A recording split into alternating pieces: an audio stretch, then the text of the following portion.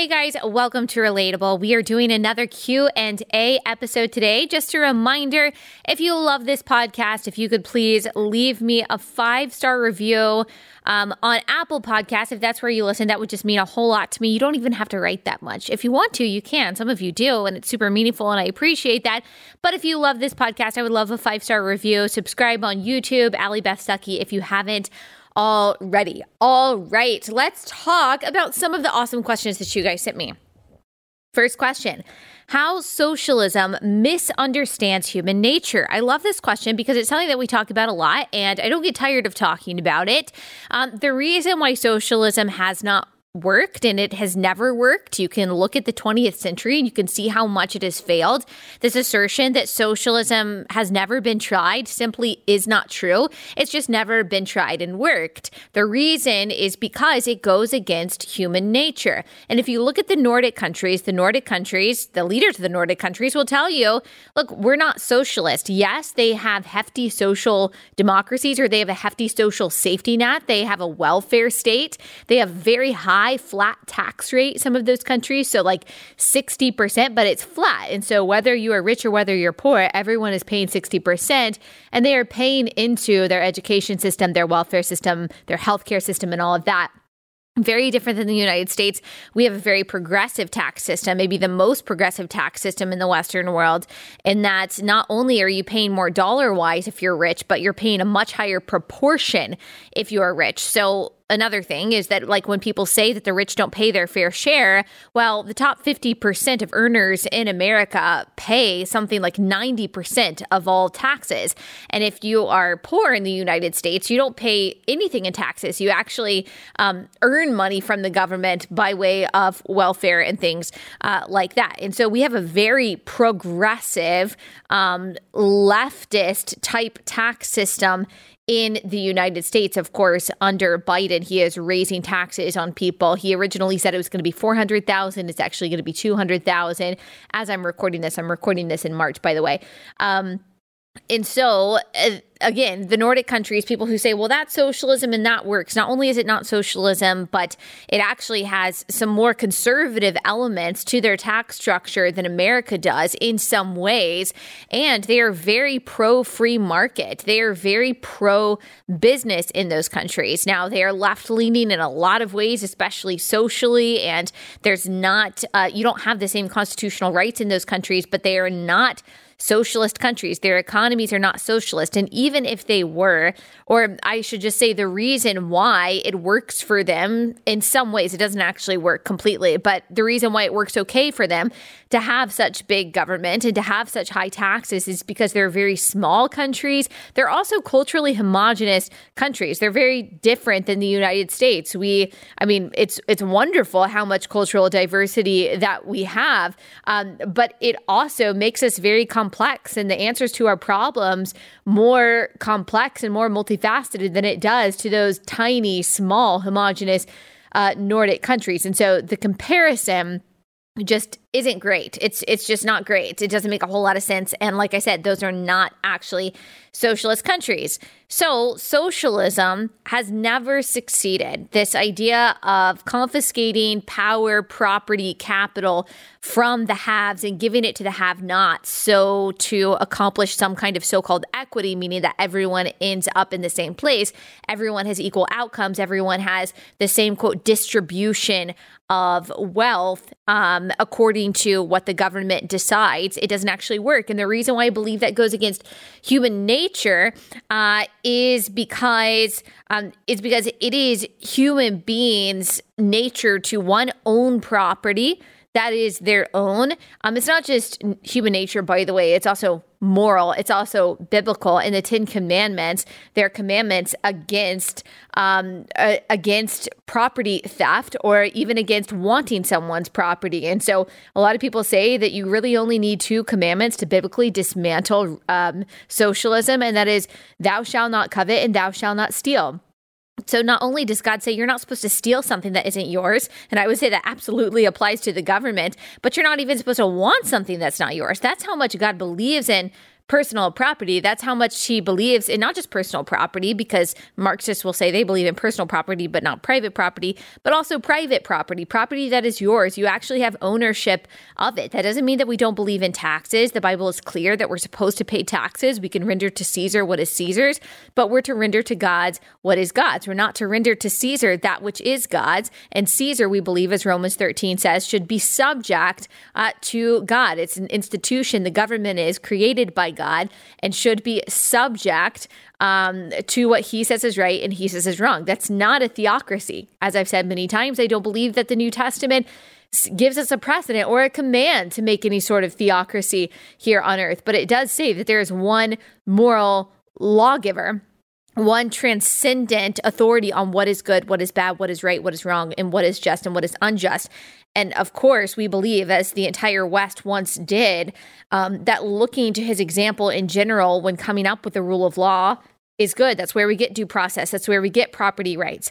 That's where we get many of the freedoms and the laws that we have today from the general Judeo-Christian ethic of what is right, what is wrong, and what the law should look like. Socialism goes against that. It takes away human enterprise, it takes away property rights, and it creates a system that is based on covetousness. It creates a system that is based on envy. Socialism constantly is bucking against human nature. That's why it requires the bloodshed of so many millions of people in order to be enacted. Again, as we saw throughout the 20th century in Soviet Russia, in Eastern Germany, in Vietnam, in China, in North Korea, this is what we see, that it has to be accomplished by taking away people's rights. Like, you just don't see any socialist countries where people also have free speech and freedom of religion.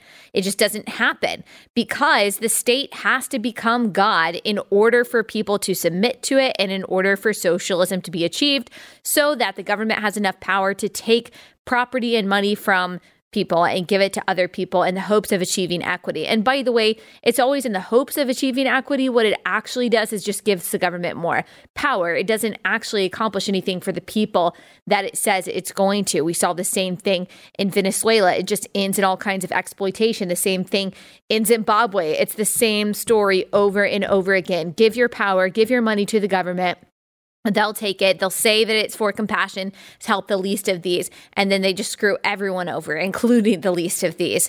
They play upon your sensitivities and your desire to take care of people. They assure you, based on no history whatsoever, no historical support whatsoever, that they are the best vehicle. The government is the best vehicle to take care of people. They take your money via taxes by doing that. And eventually they have so much power that you gave them in the name of your empathy that they're able to do whatever they want to do, and what they want to accomplish is not empathetic. History tells us that very well.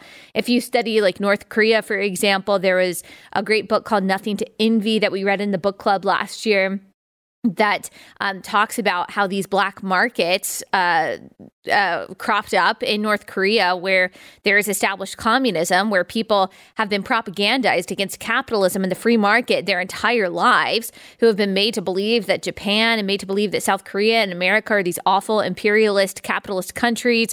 Well, I mean, they are capitalist, but they're made to believe that all of these things are terrible, and that capitalism is so bad and communism is great. But these people are starving. Like, they understand that they're starving. They understand that they're not getting the things that they need to get. And so what happened is that they created these black markets that were built on supply and demand, and they, smuggled goods from China in order to create a market to meet the demand of food that was had in starving North Korea, thanks to communism.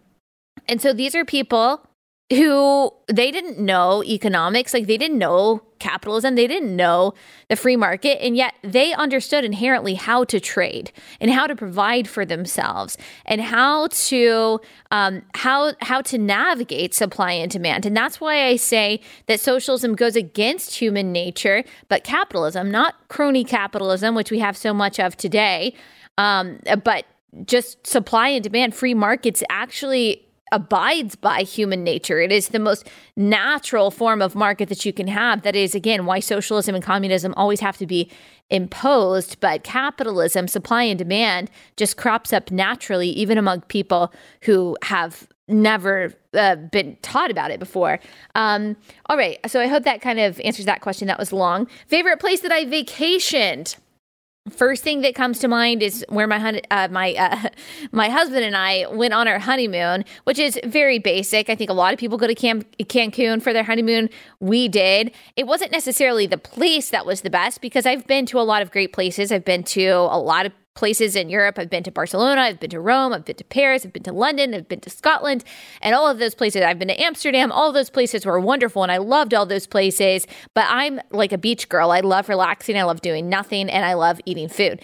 And so your honeymoon is basically the place for all of those things. And the resort that we stayed at in Cancun was so wonderful. It was it wasn't like a family-friendly resort. It was only for there were no kids. And so it was very quiet. It was very clean. You walk in, they give you this like sweet coconut milk, which was amazing, and just like incredible service, pampered, all of that fun stuff. And we haven't gone back. We keep saying, oh, we need to go back. And then of course, this past year has just been crazy. And we haven't gone back. I don't know if we will, but our honeymoon in Cancun was probably like my favorite place that I have ever stayed. My encouragement to you, if you can swing it, or if someone can gift this to you and you're going on a honeymoon, if you can afford to go on a honeymoon and you're planning to do it, go all inclusive. All inclusive is the way to go. And it's going to seem like a lot up front, but it is worth the freedom of mind when you're there to not have to worry about tipping I guess you can, I guess you do still tip, but you don't have to worry about okay, if I get a dessert, is it going to be too much? Or if I want to get a second dinner, if I want to get room service, am I going to have to pay extra? What's my bill going to be at the end of the week? You don't have to worry about that. It's literally all inclusive. And that was such a hard concept for me to understand. I remember okay, I ordered a dinner one night. I didn't like it. I want to order another dinner. Oh my gosh, this surely is going to be extra, but it's really not. So just having that freedom of already knowing that you paid for it, or already knowing how much it's going to be, and just being able to enjoy yourself, that is my recommendation. If you can swing an all-inclusive resort stay, even if it's just a few days, like 3 days for your honeymoon, then I encourage you to do it, because for us, it was a really great option. All right. Someone asked me, what is persecution? Or how do we think about persecution? So there's a conversation right now, whenever Christians, especially in America, talk about persecution, if we talk about a florist or a business owner who, for example, is getting dragged through the mud, or is losing her clientele because an activist group targeted them because, for example, their stance on biblical traditional marriage, or someone being criticized or slandered for their faith, you'll hear Christians say that's persecution, and then you'll hear a loud cacophony of people on the other side saying, no, that's not persecution. Christians need to stop talking about persecution. There's Christian privilege in the United States. It's white privilege. It's all this stuff, and they'll shout you down, and they'll say you don't know anything about persecution. Well, it's true that we Christians in America have enjoyed this wonderful respite from a lot of persecution over the past, over the past few centuries in the West, but in particular in the United States. Religious liberty and Christianity being mainstream is an exception in church history, not the rule. So for most of church history, for 2,000 years, the rule has been that Christians are persecuted. Still today, Pew Research reports that the number one persecuted religion around the world is Christianity. So when people talk about Christian privilege, I just want to roll my eyes. But America is unique in that we have a lot of Christians, and that Christianity, even though it is getting pushed to the margins, it's very mainstream in a lot of ways. Whether people like it or not, even the laws that we have on the books, like laws against murder, laws against theft, laws for property rights, laws for due process that everyone benefits from, those are based in the Bible. You might not like that. You could reject that. You could say, no, that's just common sense. Other countries have murder laws too. That's true, but it still goes back to the absolute morality and the right and wrong that God declared thousands and thousands of years ago to his people. And you could say even that's part of general revelation, that God wrote good and evil on our hearts, that people who haven't even read the Bible understood inherently that it is wrong to kill an image bearer and there should be a price to pay for that. But not all countries by the way, believe that. Like, there are many countries and millions of people that are subject to the death penalty for saying the wrong thing or believing the wrong thing or for criticizing their government. And so the idea of freedom of conscience is also very unique to America, which a lot of people would say it's waning, but I would say that's because Christian influence is waning. And so the question is there persecution in America against Christians? Well, I think that we need to expand our definition of what persecution means. It's absolutely true that Christians in America are not dealing with the same kind of persecution that Christians in China are dealing with, or Christians in the Middle East are dealing with. Of course, that's not true. Or Muslims in China, or Muslims in the Middle East. They are definitely being persecuted in a much worse way than anyone is here. That's absolutely true. But persecution doesn't necessarily just mean being a martyr. It doesn't just mean being arbitrarily detained. It doesn't just mean torture or all of the terrible things that people in other countries, Christians in other countries, are going through. Yes, I do believe that could mean having your business targeted. That could mean being dragged through the mud by the media. I do think that could mean unfair criticism, like untrue criticism, slander about you. I'm not saying that's the same thing that Christians in other parts of the world are going through. But I mean, Jesus does tell us that all Christians will be persecuted. And 2 Timothy 3:12 says, indeed, all who desire to live a godly life in Christ Jesus will be persecuted. And so I believe that means in one way or another. And you can say that without equating all types of persecution or without trying to make yourself a victim. Like, you can say that someone is being persecuted or that you're being persecuted and still declare that, as Romans 8 says, that you are more than a conqueror in Christ Jesus, and that you know that he's coming back and he's going to rule in perfect peace. And as Psalm 37 says, we'll look around and the wicked will be no more. So you acknowledging persecution in your own life or other people's life is not to decry a victim narrative. Actually, the book of James tells us that we should have joy in our trials. Like, we're going to go through trials. We're going to go through persecution. He was talking to Christians who were dealing with persecution and who had dealt with persecution. And like, Christians believe in having joy in that. And so it's not saying, oh, poor me. It's just stating a fact that there are different kinds and different levels of persecution. And when someone pushes back on you and says, oh, this is not persecution, if you are being persecuted, if you are being pushed back against for truly righteousness' sake, I'm not just saying because you were a mean person and someone told you that you were mean or you did something wrong and someone criticized you. But if you are truly being attacked, and it's a true attack, not just disagreement or not just rebuking, like godly rebuking, but you're truly being attacked in one way or another because of obeying Christ. And I believe that James Coates' imprisonment definitely falls into this category, the pastor out of Canada, then that is a form of persecution. Absolutely. Remember, all who desire to live a godly life in Christ Jesus will be persecuted. Doesn't mean that Christians are the only ones who are persecuted. 2 Corinthians 4:17 says, for this light momentary affliction is preparing for us an eternal weight of glory beyond all comparison. I think that means that if you are talking about slander or true deep sorrow, I think it means that if you're talking about going to prison for your faith, or you're talking about someone targeting your business for your faith, or losing a friendship over your faith. These are all afflictions and all trials and all part of living in a fallen world that God says he's going to take care of and redeem. And so I really don't think that we need to be quibbling over what's persecution and what's not. The fact of the matter is that Jesus tells us that we're going to take up our cross and follow him, and that life is going to be about self-denial, that it's going to be hard, that in this world we will have trouble. He says you will have trouble in this world, whether that's persecution or just life being hard.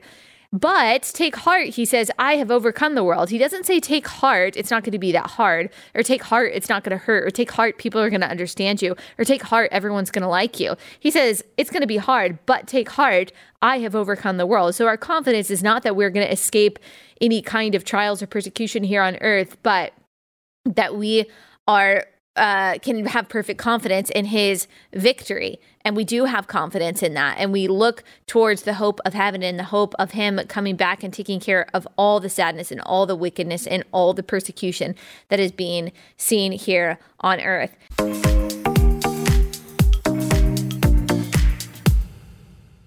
Okay, got to take a break to tell you guys about Annie's Kit Clubs. They offer a subscription box with different crafts for both boys and girls. We all know how important it is to keep our kids off of screens incessantly. It's not good for their minds. It's not good for their hearts and their souls, but we still want a way to entertain them, to keep them busy. And Annie's Kit Clubs is a really great way to do that. They have something called the Young Woodworkers Kit Club, which is a monthly subscription that puts real tools into your child's hands, starting with a great kid-sized hammer. They got all the supplies in the box that you need. So every month your child will receive an all-in-one woodworking kit with the materials and the tools needed to make an awesome project with minimal supervision. Another amazing club is Annie's Creative Girls Club, which sends 2 fun craft projects every month, complete with easy to follow instructions. And so there's projects like painting projects and beading and other things that your daughter will love. So kids develop actual skills. They're mastering real world building or new crafting techniques while also expressing their creativity. So go to annieskitclubs.com/Allie, that's ALLIE, and save 75% off your first shipment. That is annieskitclubs.com/Allie for 75% off your first shipment. annieskitclubs.com/Allie.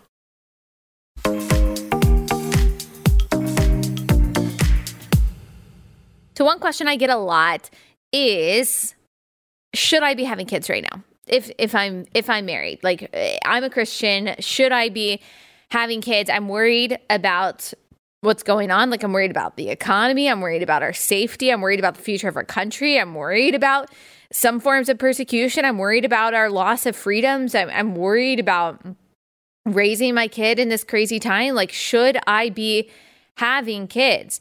And I think that the Bible absolutely speaks to that. Remember, yes, the Bible was written many thousands of years ago, and it was written to a particular people in a particular context, speaking to a particular moment, but it was for us. Like God's sovereignty, God is sustained in the eternal now. So God is not limited by time. That means that the Bible, his word, is also not limited by a cultural moment. That means it is for us today. And God inspired the words of the Bible, knowing every hard thing that every Christian would endure. And look, Christians have been through a lot harder than what we're going through right now. Like if you look at the history of the church, the early church, what was happening in the time of Nero, what has happened throughout history, like Christians have gone through a lot more than we are going through right now. And the Bible still stands. Like the Lord still said what he said in the Bible. And here's just one thing that he says in Psalm 127, 4-5. Like arrows in the hand of a warrior are the children of one's youth. Blessed is the man who fills his quiver with them. He shall not be put to shame when he speaks with his enemies in the gate. The entire Bible speaks to children as a blessing. Speaks to children as children being a positive asset in your life. It never speaks to children being a curse. It never speaks to children being a burden or being something that we need to put off because we want to travel or because we don't feel like it. Honestly, the Bible doesn't really give Christians that option. The Bible simply says that children, if you are married, if you're called to be married, are good. Like there's something that we should rejoice over, whether it's your biological children or whether it's adopted children. I think both are beautiful depictions of the gospel. Now, the Bible or God might not call you to be married. And as we've talked about before, singleness is a wonderful gift that you can fully glorify God in, that you're not an incomplete person. You're not missing out if you're not married, not according to the Bible. Jesus obviously wasn't married. He was the most complete person that ever lived as God made flesh. And Paul talks about the gift of singleness as well. And so, but if you are married and you are thinking about whether or not you should have kids, I would encourage you, don't base your decision to not have kids off of fear, because God knew everything that was going to happen when in the Bible, he so consistently and continually called children a blessing. And in this particular verse, calls children an arrow in your quiver. Now, I want to talk about that statement. I really love that metaphor because if you think about what you're doing for your children as you are raising them in the Lord, raising them to love God with all their heart, mind, soul, and strength, and to love their neighbor as themselves, you are shooting them into the future. they are like arrows going forward, and you want them to advance the gospel in all that they do and advance God's love in all that they do. And you want them to be a good influence for their generation and make a mark on the future that glorifies God in the same way that an arrow does. Now, I do not want this to get confused with what's known as like quiverful ideology. And this is one of those words or terms like Christian nationalism that kind of gets muddied, that is used by people who don't really know what it is to try to slander people that they disagree with, slander people who say that children are just a blessing. That's not the same as quiverful ideology, which kind of goes hand in hand with this like patriarchy movement between or within some forms of like fundamentalist Christianity, which basically says that like all children or all women until they get married, no matter how old they are under the authority of their dad. And there's a lot more to it. Obviously, I don't agree with that. I don't think there's a biblical precedent for that. That would have been a huge problem for me if we believed that, or if my dad had believed that. And this quiverful thing kind of, it's in the same realm of that. And it's not just the belief that children are arrows in your quiver, which is biblical, but it's the belief that children are these soldiers or are these tools to turn the country into a Christian nation, to turn the country into what you want it to be. And I don't think that's biblical. Again, I don't think that there is any New Testament or any Old Testament precedent for us creating theocracies here on earth. There's just not. I don't think that that's biblical at all. Should we advance laws and policies that are good for all people, that promote true biblical justice, that advance, I think, the freedom and the ability to care for yourself, those kind of policies? Yes, I absolutely do. Should we try to push policies that support the family, as we know that the family is really the incubator of values, the creator of value systems and belief systems that can launch a child into a successful future? Yes, I do. But creating a theocracy is not something that Christians are tasked to do. We just don't see that asked of us or demanded of that of us. And so I don't think that we need to see Christians see our kids that way, as like these soldiers that we're sending into battle in order to make America a Christian nation. Are we sending them forward to advance the cause of Christ and advancing the gospel and advancing charity and advancing the truth and advancing godliness and glorifying Him in all they think, say, and do, advancing service? Yes. I do think so. And God is going to use their small sphere or their big sphere, however much influence that He gives them, He is going to use that, if they are of Him, for His glory and the good of other people, just like He has for all of human history. And so I think that there is a distinction there, but the important thing for us to note is that children are a blessing, and that God knew what would be in store for this generation when He created this generation, the same way that He does for us.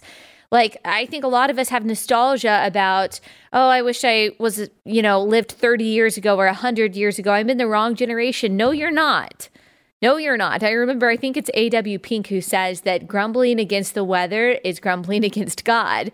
And it's the same thing when we say that we're grumbling about the time that we were placed on earth. God did not place you here arbitrarily. He did not place you here accidentally. He placed you to meet the exact challenges that this generation faces. He didn't place you being born in 1960. That's not what He wanted. He didn't want you to meet the challenges of that generation. Those were not for you. We have no business having, and I'm one to talk because I have nostalgia about the 1980s all the time, even though I wasn't even alive then. I just like that era in history. So preaching to the choir a little bit, but we have no business having nostalgia for past times or wishing that we lived in a different era, because God did not place us here on accident. He placed us exactly at the spot in the large span of eternity where He wanted us. And our life is very, very short, and He has just called us to glorify Him and to obey Him in this time. And it's really that simple. Love God and love your neighbor, and the small span of time that He has given you. Your sphere of influence might be huge. It might be small. No matter what, He asks for obedience. He asks for truth. He asks for justice. He asks for mercy. He asks for us to make much of him and not very much of us. It's the same for our kids. I saw a post that was circulating a while ago that it was like, don't feel sorry for your kids. Like, they're facing the challenges that God has ordained that they should face. And our job is to equip them to face those in the best way that we possibly can. Like, God has given us the responsibility to raise the next generation, even if you don't have kids. Like, if you're a teacher, if you're a Sunday school teacher, if you work with kids, you can mentor the next generation. You have a hand in helping shape the next generation in the ways of the Lord. And that's our responsibility. And God did not pick another generation to raise the next generation. He picked our generation, and he didn't pick our kids to be a part of any other generation. He picked them for this time. We have to trust in his sovereignty that he knows better than us. And if God says that children are a blessing, then we have to trust him on that, even when it's scary and even when it's hard. And so that'd be my answer to that. All right, I've got one more quick question to answer. What do you do when your friend leaves the faith? Very difficult. I think you continue to share the gospel with them. You continue to love them. You continue to be faithful to them. You pray for them unceasingly. I've got a list of people that I'm like, it's just a matter of time. You're coming to know the Lord. I just feel it. And so I've got a list of people that I pray for that are not believers. And you can keep that list too and just continue to pray for them. You can listen to them, hear their concerns, hear their doubts. Try to wrestle with them yourself. See if you can come up with any answers or direct them to any resources possibly. But just keep praying for them. Keep sharing the gospel with them. Keep being a faithful friend to them. They're going to see people turn away from them and betray them and no longer love them. And you should be the friend that you would want in that situation. I hope that helps. All right. That's all I've got time for today. I will see you guys back here soon.